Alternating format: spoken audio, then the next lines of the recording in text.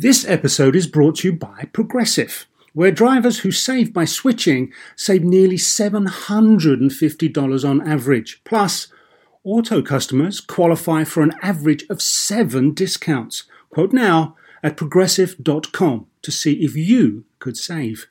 Progressive Casualty Insurance Company and affiliates, national average 12-month savings of $744 by new customers surveyed who saved with Progressive between June 2022 and May 2023. Potential savings will vary. Discounts not available in all states and situations.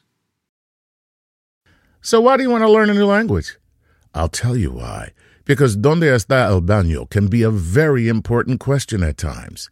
You know, Rosetta Stone is the most trusted language learning program, available on desktop or as an app. Fast-track your language acquisition with immersive lessons designed to teach you to pick up languages in a natural way.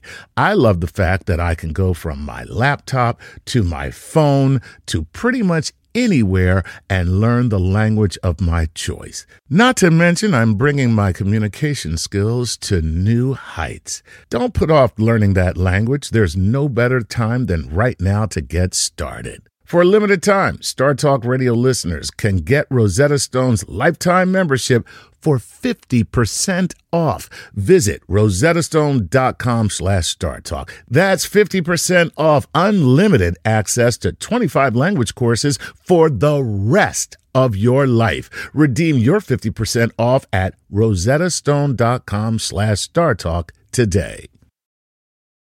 Up next, Star Talk Special Edition.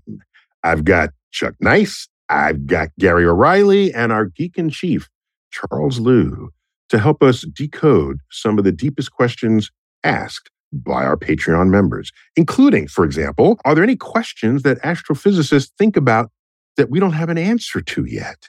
Well, what's up with that? Also, are the terrestrials, extraterrestrials having conversations with each other? Can we decode it? Is there some special encryption that they're using that we will never know how to break into it? We're going to learn about that. Also, a little bit about quantum field theory. What is it? Why does it matter? Coming up on Star Talk. Welcome to Star Talk, your place in the universe where science and pop culture collide. Star Talk begins right now. This is Star Talk Special Edition. And you know what that means? We got Chuck Nice. Chuck? Yes. Hey. Got Gary O'Reilly? Hi, Neil. All right. And we're doing Cosmic Queries grab bag. And I think I'm okay with a grab bag, but generally we need bigger guns than that. So we went into the silo, typed in the launch codes, and out came Chuck Liu, Charles Liu. How you doing, dude? Hi, Neil. Yes. Hi, everybody. Yeah. What a pleasure. Welcome back to Star Talk. Thank you. You know, I'm unworthy. I can get him. I can get him get him near the edge. You could take us off the edge and take us into orbit, and that's what we need you for in these situations. We got questions from our Patreon members. So this is grab bag. So what do you guys have? What did you bring to the table today? All right, let me jump in first. Thomas Cochran from Kansas City. Are we thinking about the fundamental/basic components of the universe incorrectly? Perhaps the universe's most basic building blocks are fields instead of particles. What merit does quantum field theory have? And there's already a thank you tagged on the end. Oh, that's so nice.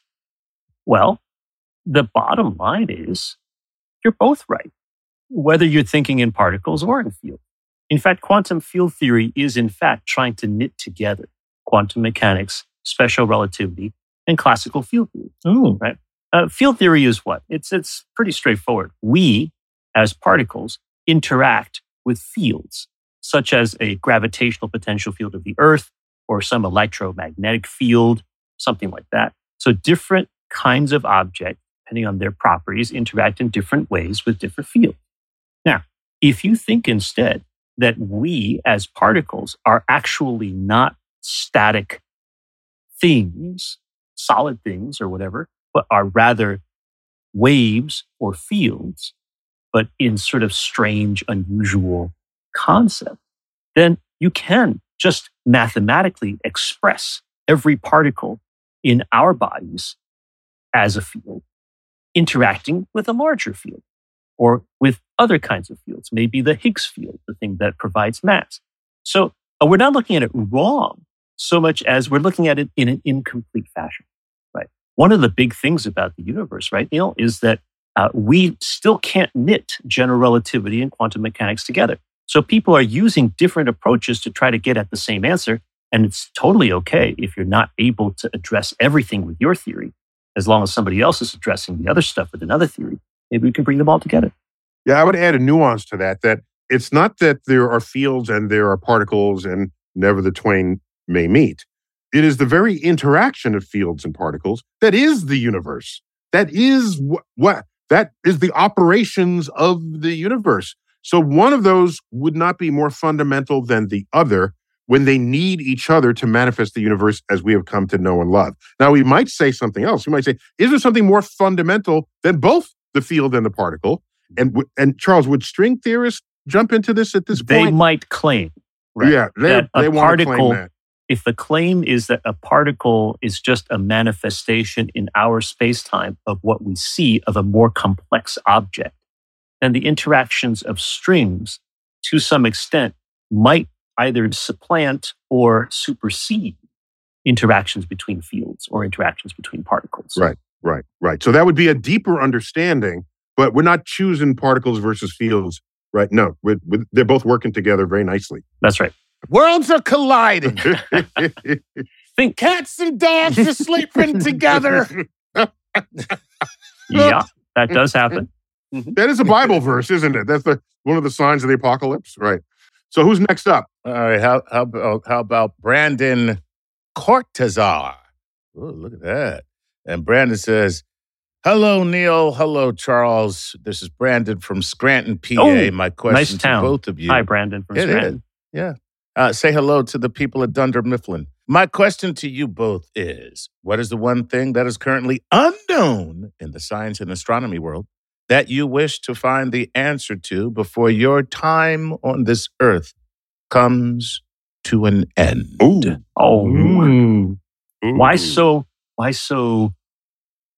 ominous? Yes. The way that I had no other choice. You changed but that to be. voice to make it sound like to an end. The words required him to say it exactly the way he did. They did, you know. I mean, we are speaking of your ultimate demise. No, Chuck, it's your ultimate demise. No, it doesn't weigh the same, I guess. Right, okay. Exactly. Well, Neil, you have one? I think I know second. one. I got lots. You want to go second? Here. Okay. The one I want to know, I would like to know, is does life exist outside of our solar system, outside of our Earth, that's based on DNA? I imagine, based on all the scientific knowledge, there is life out there. And when people ask me, do you think there are aliens? I say yes. But the question is, would we recognize them if we see them? Would they have developed the same way that we did? So my question is pretty specific because Brandon asked about being scientific, right? I got to narrow it down instead of just saying, is there alien life? But is there alien life based on DNA? That's what I would like to know. How Prometheus of you. It is. But wait, Charles, what you really mean is not is it based on DNA? You have the broader question is, because that's just a yes, no. The question is, if there is alien life, on what system of chemistry does it base its identity? Be it DNA or anything else. Sure. That would be the extension of my question. Yeah. Yes. Yeah. Okay. Right, but if it is based on the DNA, which we find in all human life, in all life on this planet, all life on this planet, okay, we share that DNA, then that would mean most likely that we came from someplace else. It could mean that, but it wouldn't have to. I'll tell you why. It wouldn't have to. That's a common ancestor. But it'd be a very likely scenario that we came. No. All you have to do is else. look at the strand, look deep in the strand of DNA, see if it matches anything here. If it doesn't match anything, it's a complete separate genesis. Completely separate. Correct. Right. But if there are markers that match, then we got that means that we share something that's out there. And Charles, isn't it true in Star Trek that they finally fessed up? Season 7. Season 7, Star Trek The Next Generation, the episode called The Chase. Yes. Damn. That's why he's on. Jean-Luc Picard's old anthropology professor figures out that there's something really cool, but unfortunately he dies before he can find the answers. So Picard takes the Enterprise all around, and they find out indeed that the reason all the Klingons and all the Romulans and all the Vulcans and all the humans have 2 arms, 2 legs, and 1 head is because they share a common genetic ancestor. A common ancestor. Yeah, there it is. Right. So what if this isn't a DNA commonality here, and you end up with Fermi's paradox, and we're looking, where are they all? That we're just not looking in the right way. They've turned up, and they're all gas based, and and this is why I think that Neil's extension of my question makes sense. Yeah, if we are wise enough or insightful enough to look for life in ways that we don't have it here on Earth, we may find it much more quickly than we think. Or you can take sort of the Edward Snowden idea and think that any intelligent species out there will do its best to hide its presence from anybody else so as to protect their privacy. Oh, they're shy. Yes. Okay. And there's a Star Trek Next Generation episode about that too, where the Enterprise goes into an environment for a bunch of very shy aliens. And they usually find a way to sort of push anyone who comes in away. But the Enterprise is too good. They show up, and so they wind up having to interact with the aliens, and then they have to. Yeah. Well, there's one where they literally push the Enterprise away with a repulsor beam. Oh, yeah. As they approach the planet. But yeah. Well, actually, there's a branch of the military that concerns itself with this. There's an interesting phenomenon. So if I send you a signal and you decode it, I don't want you to decode it, right? So the fact that you know it's a signal is because it looks different from everything else that you're otherwise coming to your detector. So what I want to do is encode it so that you can't figure out what's in it. And the perfect encoding of my signal is where when you receive the signal, it looks completely like noise. Because if there's any lingering structure to it, then you hand it over to the cryptographers. And then they decode the structure and they'll find the message within it. But if I have a key that will turn my message into something that's statistical noise to you, then my recipient already knows to go ahead and decode that. No, you would have to have the key. No, I'm saying the recipient has the key. That's why you're sending it to them. But here's my point. The argument then is the most sophisticated forms of communication will be indistinguishable from noise. The civilization will just disappear into the din of the background, and you will never know what anybody's saying ever again. That's a limiting case of encrypted messaging. That's why I put it out there. Just blast it with a bunch of static. Why waste your time doing that? Well, because your signal would still be visible within it, unless your signal was encrypted to look like static. Correct. Yeah, it is. No, so my answer to that question is I want to know if it's a 2-part question. I want to know if we are smart enough to even answer the questions we have posed. Ooh. Or better yet, are we smart enough to even know what questions to ask? I want the answers to those 2 questions. Well, we're still asking the answer. But isn't this where AI comes in, Neil? Where we set it up to ask for the things that we haven't thought to ask for, to look for the things we haven't yet thought to look for, and analyze that'd their be presence. great. We put it to work immediately because I can tell you this: a chimp will not know to ask the question. For example, can the rotation rate of Earth slow because an earthquake changed the moment of inertia of the rotating sphere? Not even Bubbles could ask that? I think Bubbles, I don't Bubbles know, would Neil. ask I that. mean, But just think, probably that's a question that is so removed that they don't even know that's a question. So I want to know, are there those kinds of questions we could be asking about the universe and we're not even there yet? And even if we're there, will we know to ask the question? That's the question I want answered. Wow. Let's ask Bubbles and Jim. All right, next question. Well, Keep it coming. Those are great All right, answers. Go ahead, we've got Gary. Bill Whistle, or Wesale. There's a number of ways you can pronounce this. He's from Texas Hill There's Country. probably only one. I know, but I'm he betting, but go even admits we'll probably get it wrong. Since time travel Okay. causes mass to disappear in one space-time and appear in another, wouldn't that require a mass to energy conversion in the original space-time and an energy to mass conversion in the destination? And wouldn't that essentially be a huge nuclear bomb, or reverse? Okay. Well, let me see if I understand the correction correctly. I'm going to answer Because I was about to say, I'm good. I don't get what he's I'm asking. going to answer the And question. before you answer, Charles, so Gary, look me in the eye, okay? Repeat after me. Nuclear. Nuclear. Thank you. Not nuclear. Nuclear. Thank you for the correction. Thank you. Nuclear. You're not George W. Bush. Okay. Oh, Thank you for man. that. Okay. Thank you for that distinction. Okay. On this show, it's nuclear. Okay, go. Okay. Charles. So to avoid a nuclear explosion, the way that we would solve this problem is Much That's the worst appreciated. Oh, That's the worst kind of Gary, explosion. you pronounce nuclear however you want. I know, You'll but still be part of the nuclear family of Star Talk. thank you. Okay. oh, hilarious. All right, here's Go the ahead. story. I'm assuming that what the question is asking him is time travel backwards and in a large jump, like say from here now to Jurassic times or to the sinking of a Titanic or something like that, right? Because we are always moving through time anyway. When I am here and then an hour from now, I move down the street, to get an ice cream cone or something like that. Then what will happen is that I have just moved in space and time, right? And there was no nuclear explosion.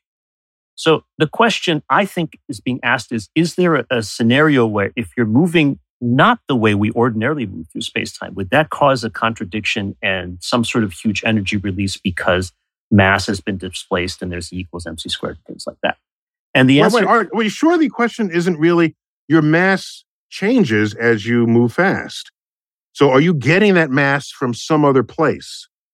Is that getting converted out of some form of energy or vice versa? That could be the question too. Maybe. That could I be don't the know. question too. I'm not So sure. anyway, I'm not yeah, sure. the bottom line is it's a great question, but we're not exactly sure what the answer is because there are ways to interpret that question. Mhm. Bottom line is I would say that generally speaking, time travel forwards, which was what we do, and occasionally backwards, like what antimatter particles do, does not necessarily have to cause an E equals mc squared like release of energy. You can do it in other ways. Charles, did you just say antimatter moves backwards in time? You just said that, didn't you? I did say that you could think of antimatter as backwards traveling matter. Okay. He's doing an Enrico Fermi thing on us here. Am I Yeah. correct? No, correct me you're if correct. I'm wrong. You're correct. Yeah, you're correct. You're correct. Okay. It was discovered, part of the discovery thinking that led to the prediction for antimatter was antimatter would be indistinguishable from regular matter, but moving backwards through time. And then they figured, well, everything's moving forward through time, so maybe it's a new kind of matter called antimatter. So that's how that came about. Pretty wild.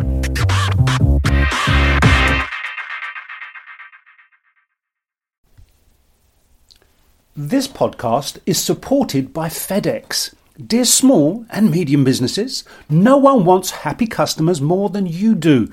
So you need a business partner just like you, like FedEx, who understands your passion for serving your customers because they have the same commitment towards you.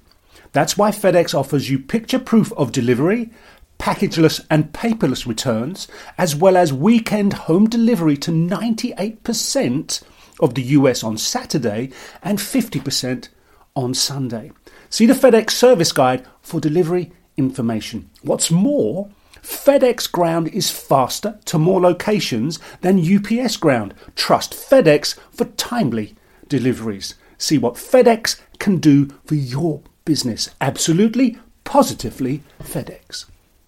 Whether you're a family vacation traveler, business tripper, or long weekend adventurer, Choice Hotels has a stay for any you. and that's good because there are a lot of me's. Choice Hotels has over 7,400 locations and 22 brands, including Comfort Hotels, Radisson Hotels, and Cambria Hotels. Get the best value for your money when you book with Choice Hotels. Cambria Hotels feature locally inspired hotel bars with specialty cocktails and downtown locations in the center of it all. Hey, that's me. Radisson Hotels have flexible workspaces to get the most of your business travel and on-site restaurants. That's me too. And at Comfort Hotels, you'll enjoy free hot breakfast with fresh waffles, great pools for the entire family, and spacious rooms. Hey, that's me too. I guess I'm just going to have to stay at all of them. Choice Hotels has a stay for any you. Book direct at choicehotels.com, where travel comes true. Hey, remember when we did that show about the science of the golf swing? Well, let's take that to the next level. And that's because PXG has developed the Black Ops driver so golfers don't have to sacrifice distance for forgiveness. And the science proves it. PXG Black Ops driver is a breakthrough in driver technology. It's a complete and total victory in golf club engineering, unlike anything you've ever seen before. Black Ops drivers are adjustable to deliver a combined MOI of 10,000 plus for unreal forgiveness. Now that's ridiculously high. The higher the MOI, the more forgiving the club will play. So you don't have to square the ball perfectly for it to go straight and get distance. Add PXG's new advanced material face technology, and you get incredible ball speed that pushes the distance to the absolute limits. More forgiveness, more distance, no sacrifices. PXG Black Ops driver. Hit your tee shot straighter and farther. The proof is in the science. Learn more and get free shipping on all equipment. Go to pxg.com/StarTalk and use code StarTalk at checkout. That's pxg.com/StarTalk. Use code StarTalk for free shipping on all equipment. pxg.com/StarTalk, code StarTalk. Okay, give me some more. This is Anthropocosmic Dylan. He says, Neil, in Cosmic Queries, you make the distinction between intelligence and life.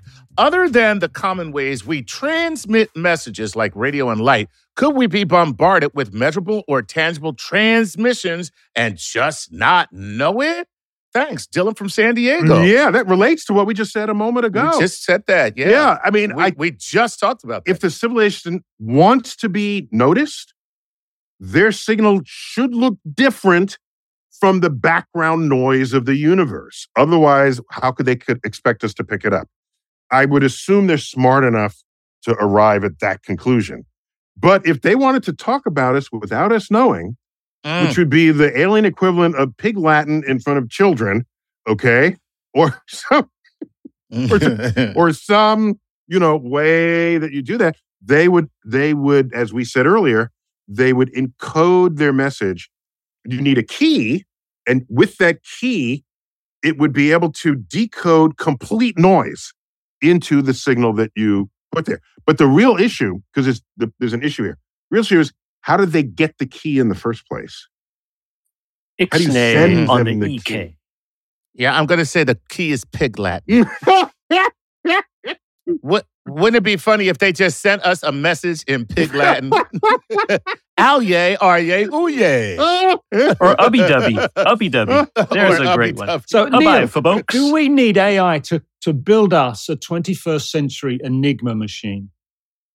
Yes. Okay.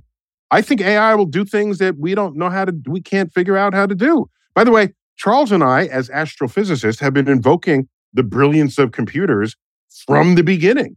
And not just doing rote tasks, but have it do tasks where it's going to discover stuff that we would glaze over if we had to review that much data, or just find things that are weird or wacky. So now we can get it to try to decode or to invent a code that could be sent. Sure. AI, we don't fear AI the way everybody else is right now. Okay. It's not in charge just yet. So you guys are going to destroy us all. I see. I already know the name of our robot overlords. Yeah, but Charles, I don't want to speak for you, but I think we've been using the powers of computer ever from the beginning. Yes. And all of a sudden, a computer can now compose your term paper, and everyone loses their shit because it stepped into the world of the liberal arts. Those term papers are like C+, B- at best. I wouldn't worry. I'd agree. If you really, if you look at no, they may get better. In my most recent final exam, I had for my students the following question. Type the following question into an artificial intelligence language generator, and now tell me what the answer is wrong about. Interesting. So you trick these people into using AI. They're like, damn, this guy won't even let us cheat. It's a matter of them understanding what you need to know today, right? If we can't be better than some free app you can get on the internet, then what is your value to an organization or to a graduate program anything. or to a company, right? So you should learn how to use them, see their weaknesses, and use your education and your thought processes to make you more valuable. And that's how we must move forward in all of education. If we teach people exactly the same way we did in the 19th century, which unfortunately a lot of times we do, especially with math and science, right? What are we giving them? What is the advantage that they're getting from their education? Wait, Chuck, Gary, I think Charles Liu is the overlord. I'm going to say. All right, so keep going. What else? Who's next up? Okay, next up, Who's Nathan up next? Hill, right? Nathan Hill's from Austin, Texas, and he did go to your Cosmic Perspective talk as well as the Q&A when you were down there, Neil. I was there, yes. So- I gave the talk, yes. My question is regarding gravitons. If gravity is an effect of mass warping space-time, where does the need for a graviton fit into the relativistic model? Ooh. I think I have an answer for this, but Charles, you got it or what? Well, I'll give my best answer. You fix it up, okay? Go So for it. if you have a piece of mass sitting there in space, there's the distortion of space and time, okay? There it is. It's the fabric responding to the existence of the mass. Now you poke the mass. You either collide two black holes, you jiggle it, you shake and bake it, and a ripple gets sent. That ripple moves at the speed of light, and the quantum analog to that ripple is a graviton moving at the speed of light. And so, but the fabric shape itself is not the graviton. That's my understanding of this, Charles. I think you've said it exactly correct. Another way to think about it is the following. The graviton is a particle that's been proposed but never been detected. And the reason it was proposed is because we want to try to fit gravity into quantum physics, right? The theory of relativity that Einstein came up with did not have in it this idea that you had to have a particle transmitting gravity. But once we built quantum theory and quantum field theory and all those kinds of things, and we got the sense that in order for any one particle to interact with any other particle, a third particle has to mediate the transfer of something between those two.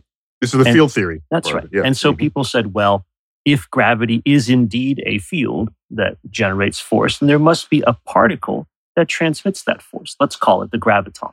But it doesn't fit well in the current standard model of particle physics. In fact, you don't need the graviton to do any of those things with quarks and fermions and bosons and all those kinds of neat things. So at the moment, gravitons remain a mystery, and they're a placeholder for some more sophisticated physical theories that we don't have yet that will link quantum mechanics with general relativity. We have nonetheless detected gravitational waves. Yes. So that's a Nobel Prize Right. all around for that. That's right. And so, Big deal. Yeah. Numerous people do think that the gravitational waves are essentially an indirect confirmation of the existence of gravitons. But yeah. I don't know. Yeah. So basically what you're saying is we've rebuilt the engine and we've got this other stuff left on the side. But we know it's important nuts and somewhere, bolts. but we can't quite work out where it has to go in the thing. Yeah. Okay, Then you fine. start the engine and then your car blows up. Then you know, oops, that should have gone Yeah, there. but oddly, that doesn't happen. Yeah. That's the I weird know. thing about it. Everybody I know who's rebuilt an engine, there's always some parts that just...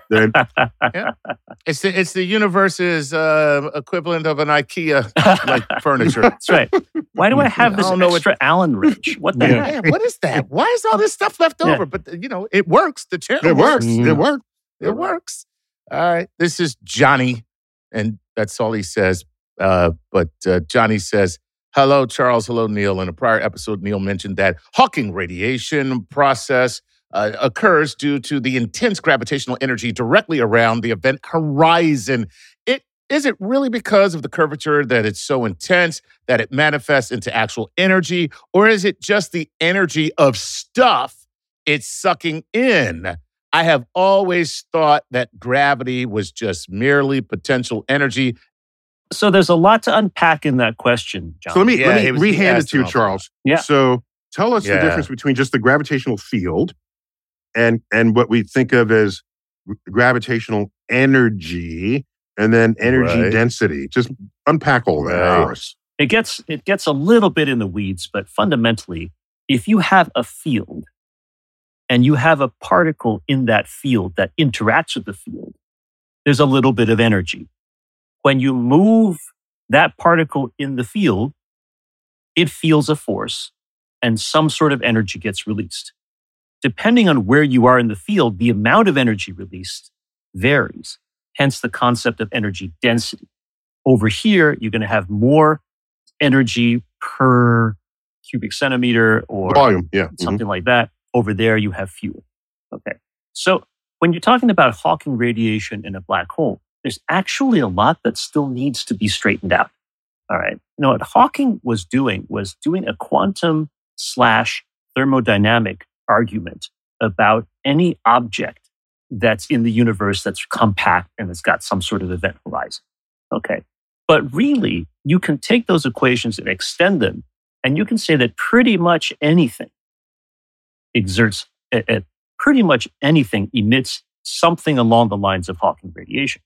It's just that for black holes, it's actually important because that amount of emission is the only stuff that's coming away from the event horizon of the black hole.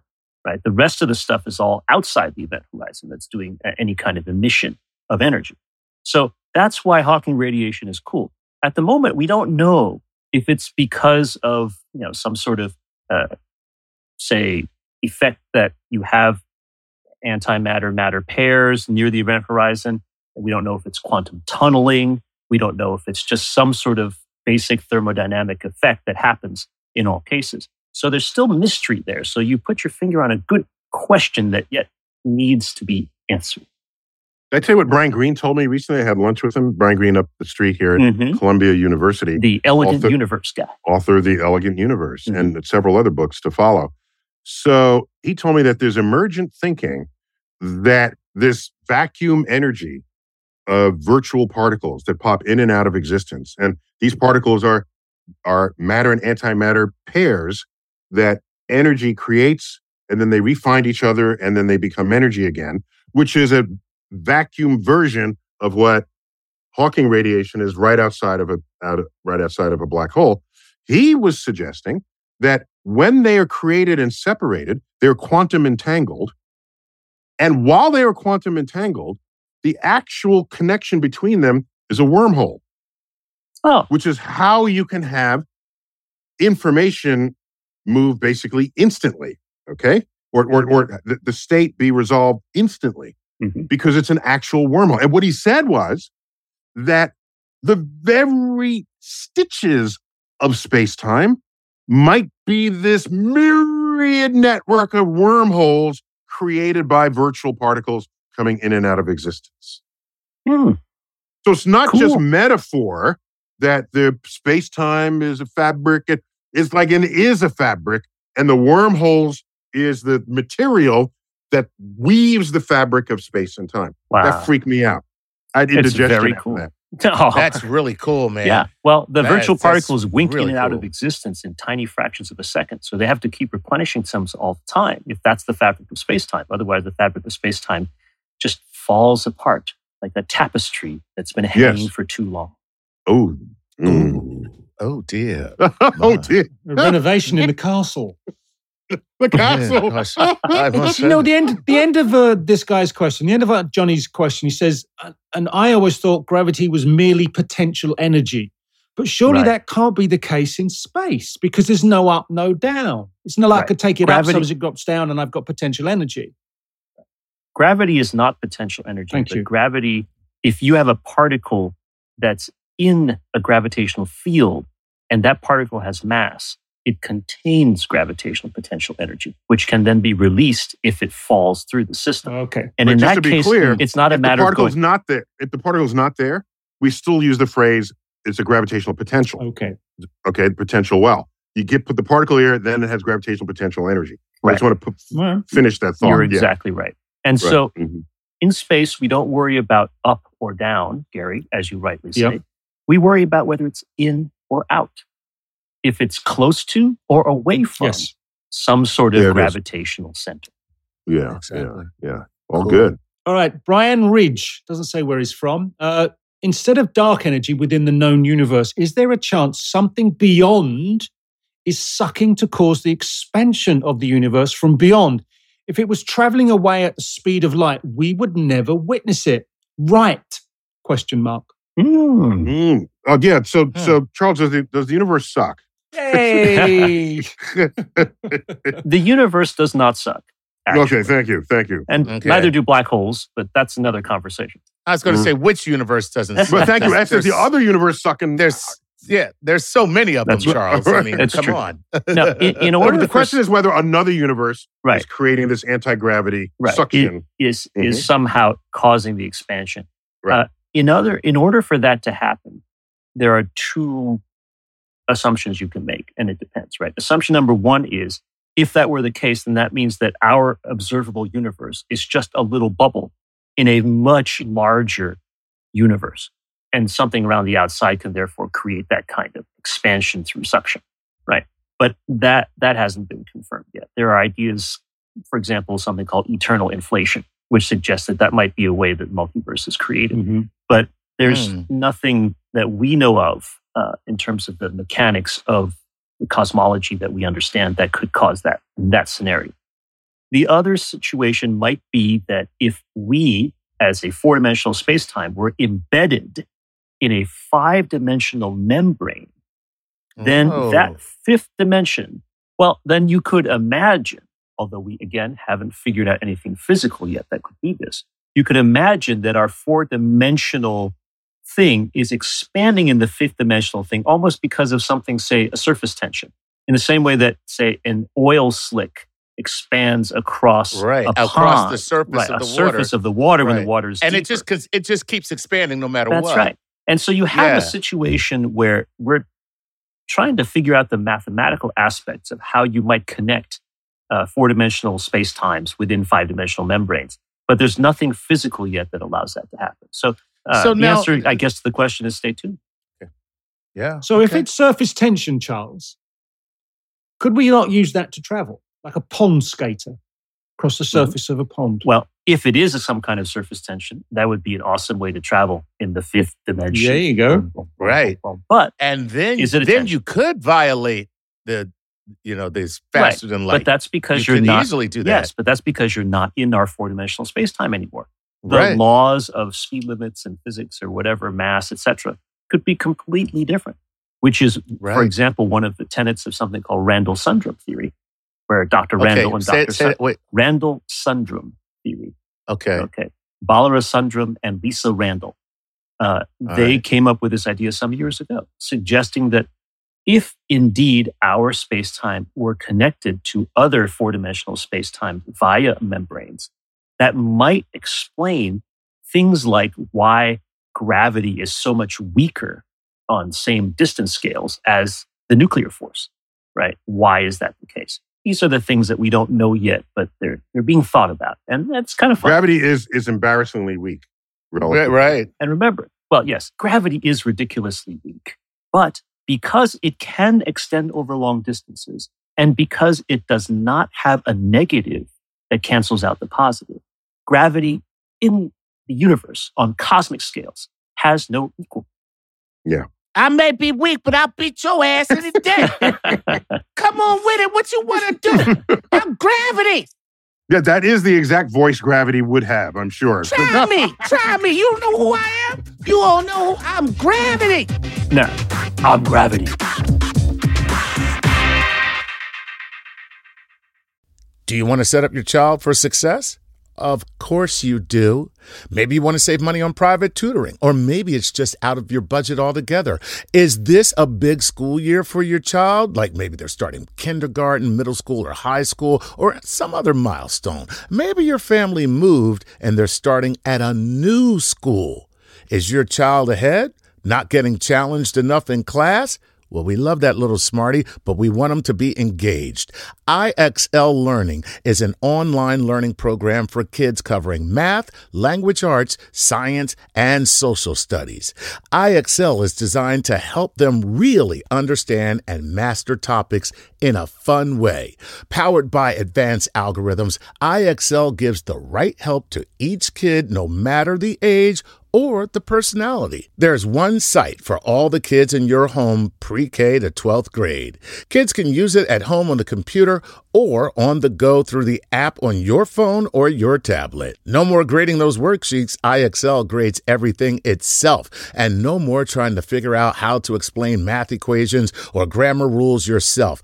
IXL has built-in explanation videos. 1 in 4 students in the U.S. are learning with IXL. IXL is used in 95 of the top 100 school districts in the U.S. Make an impact on your child's learning. Get IXL now. And Star Talk Radio listeners can get an exclusive 20% off IXL membership when they sign up today at IXL.com/StarTalk. Visit IXL.com/StarTalk to get the most effective learning program out there at the best price. I won't let my active psoriatic arthritis joint symptoms define me. Emerge as you. Tremfya, guselkumab, is proven to significantly reduce joint pain, stiffness, and swelling in adults with active psoriatic arthritis. Some patients even reported less fatigue as assessed by survey 1 week prior. Results may vary. Tremfya is taken by injection 6 times a year after 2 starter doses at weeks 0 and 4. Serious allergic reactions may occur. Tremfya may increase your risk of infections and lower your ability to fight them. Before treatment, your doctor should check you for infections and tuberculosis. Tell your doctor if you have an infection or symptoms of infection, including fever, sweats, chills, muscle aches, or cough. Tell your doctor if you had a vaccine or plan to. Emerge as you. Learn more about Tremfya, including important safety information, at tremfya.com or call 1-877-578-3527. See our ad in Food and Wine magazine. For patients prescribed Tremfya, cost support may be available. This is a big year. The Ohio Lottery's golden anniversary. 50 years of excitement, of growing jackpots and crossed fingers. 50 years of funding for schools, of changed lives and brightened days. 50 years of fun, and that is worth celebrating. So watch for can't-miss promotions, huge events, and new games that will make the Ohio Lottery's 50th year its biggest one yet. Learn more at funturns50.com.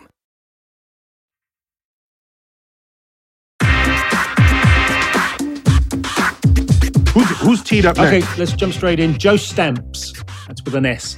If you move backwards from a giant ticking clock at the speed of light, what does it do? Stop ticking because of the relativity or because the light from the next second can never reach you? Thanks for all you do and respect from me and my family who keep looking up. Oh, excellent. Oh, that's so cool. Yeah. Well, yeah, the answer is actually they're both right. Relativity allows you to think of time and space in different ways because they are relative to one another. They behave differently. So you do not see that clock tick because you are moving away from it at the speed of light. And so the sound or the information from the tick never reaches you.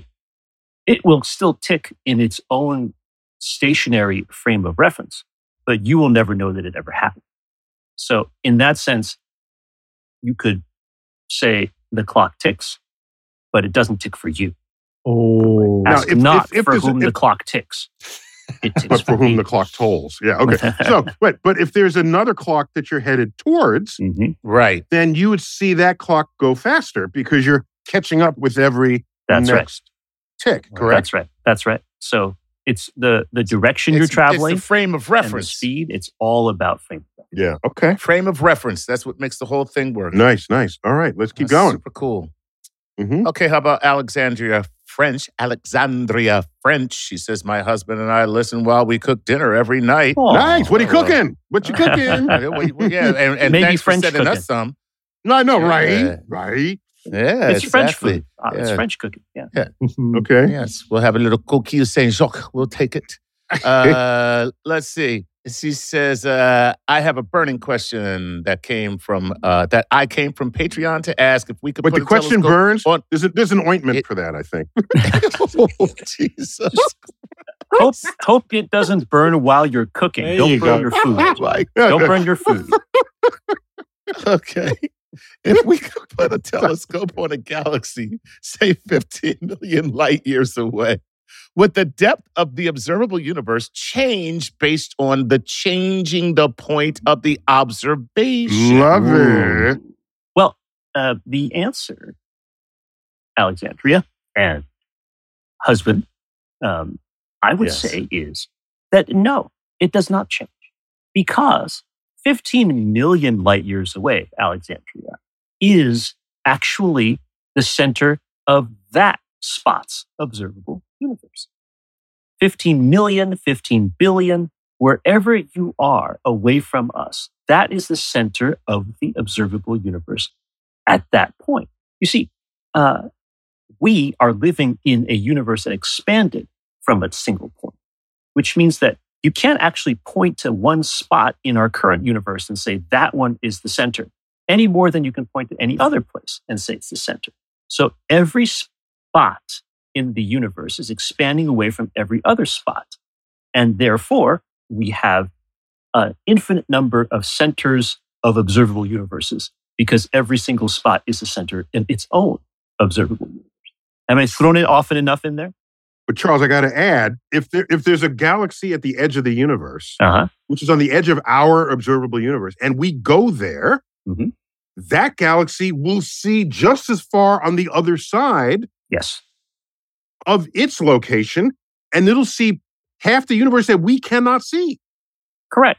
So it's in the center of its own horizon. So the question was, what will they see relative to us? Oh. If you go to the horizon, they'll see parts of the universe we can't see. That but will they'll think they're in the middle of the known universe. Yes, Right. That's exactly. It's like being out in the middle of the ocean and spotting an island. You're like, land ho, but from on the other side of that island, they may be looking out at stuff that you won't be able to see as you look at that But island. the island was on your horizon, right? If the island was on your horizon, yes. Right. Okay. That's right. I think that's So- where that was coming from, I think. Sounds good. Yeah. Okay. Gary, what do you All right, got? Christopher Scott's next up. Given that energy is neither created nor destroyed, does this mean that all of the fossil fuels that are in the ground as forms of stored energy have been around for eons already? If so, are we simply redistributing the location of the energy on our tiny little rock in space? We are not actually adding any more energy to the system, just moving where it is. Can I answer this? Oh, please do. Oh, yeah. Okay, with the answer this. Okay. Mhm, Okay. Go ahead. You ready? Mhm. Okay. So first of all, energy can be destroyed by turning it into matter. Okay. So the concept of energy can neither be created or destroyed was modified after E = mc squared, and it's the sum of energy and matter that cannot be created or destroyed. It's the sum of those two. Okay. So now, the fossil fuels are solar energy. Right. All those life forms got their energy from the sun. If they were plant life, they got it directly. If they were animal life, they got it because they ate the plants that got the sunlight. So fossil fuels is solar power. Except that it's polluting the air and we're not going to be able to reproduce it because all that energy came and been sitting there for us for millions of years. It's been buried energy. Once we use it and it radiates out into space, it goes back into the universe. It's not still here on Earth. Charles, you take it over from there. What else can I add? What a beautiful explanation. Completely correct. You can add the fact that the energy that it is creating is a perturbation of the atmospheric conditions that create global warming. Oh, And that is a great thing to add. creates more energy or actually intensifies energy. And Interesting part of that cycle. It's going to destroy us all. Well, we trap more sunlight. Yeah, We trap more becomes a giant sunlight. magnifying glass. Right. Releasing the solar energy, precisely, Gary. Releasing the solar energy that was stored in these microorganisms, which were turned into coal and oil and natural gas, or whatever these fossil fuels are, also releases at the same time how it got bound down underneath the earth, which in this case is carbon. And the carbon comes out in the form of carbon dioxide, and it is adding something new to our atmosphere that we haven't seen in hundreds of thousands of years. So the answer is that if you define the system as the universe, including the sun and deep down in the earth and out in space, the energy has not been created or destroyed. Good point. It's been redistributed. But if you're thinking about the system as our Earth's atmosphere, our biosphere, the environment that humans live in, oh yes, we are injecting a lot of energy. We are adding a huge amount, and it's not just a balance change, it's an actual increase.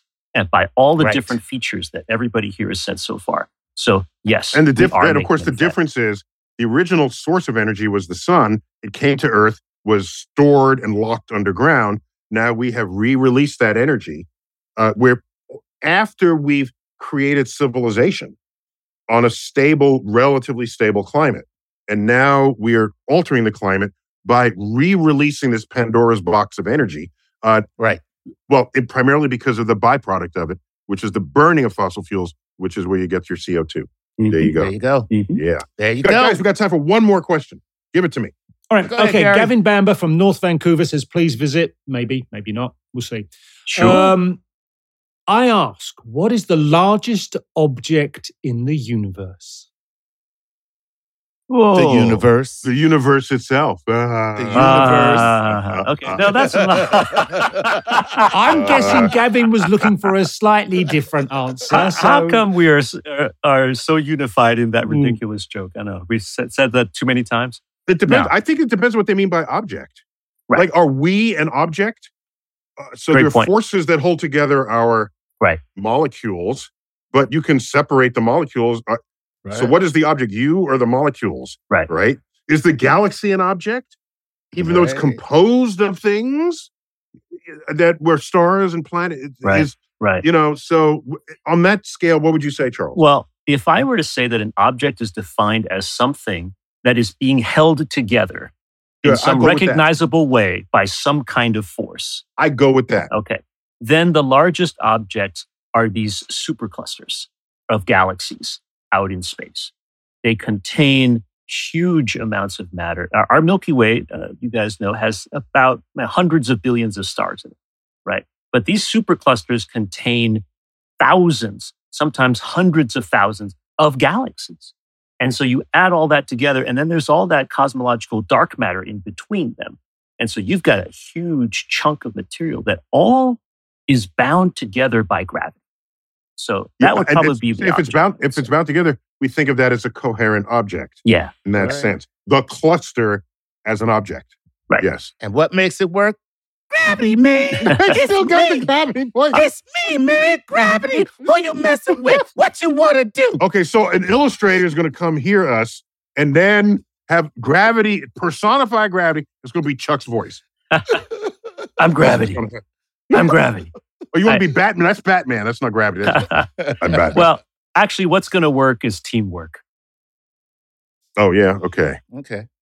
Gravity. But Chuck, we've concluded in this episode, you are AI's overlord. That's what we said. That's right, Chuck. Thank you for being all my cringing underlings. All right, that's all we got here. Guys, thanks for doing this once again. Star Talk Special Edition. Neil deGrasse Tyson here. Keep looking up.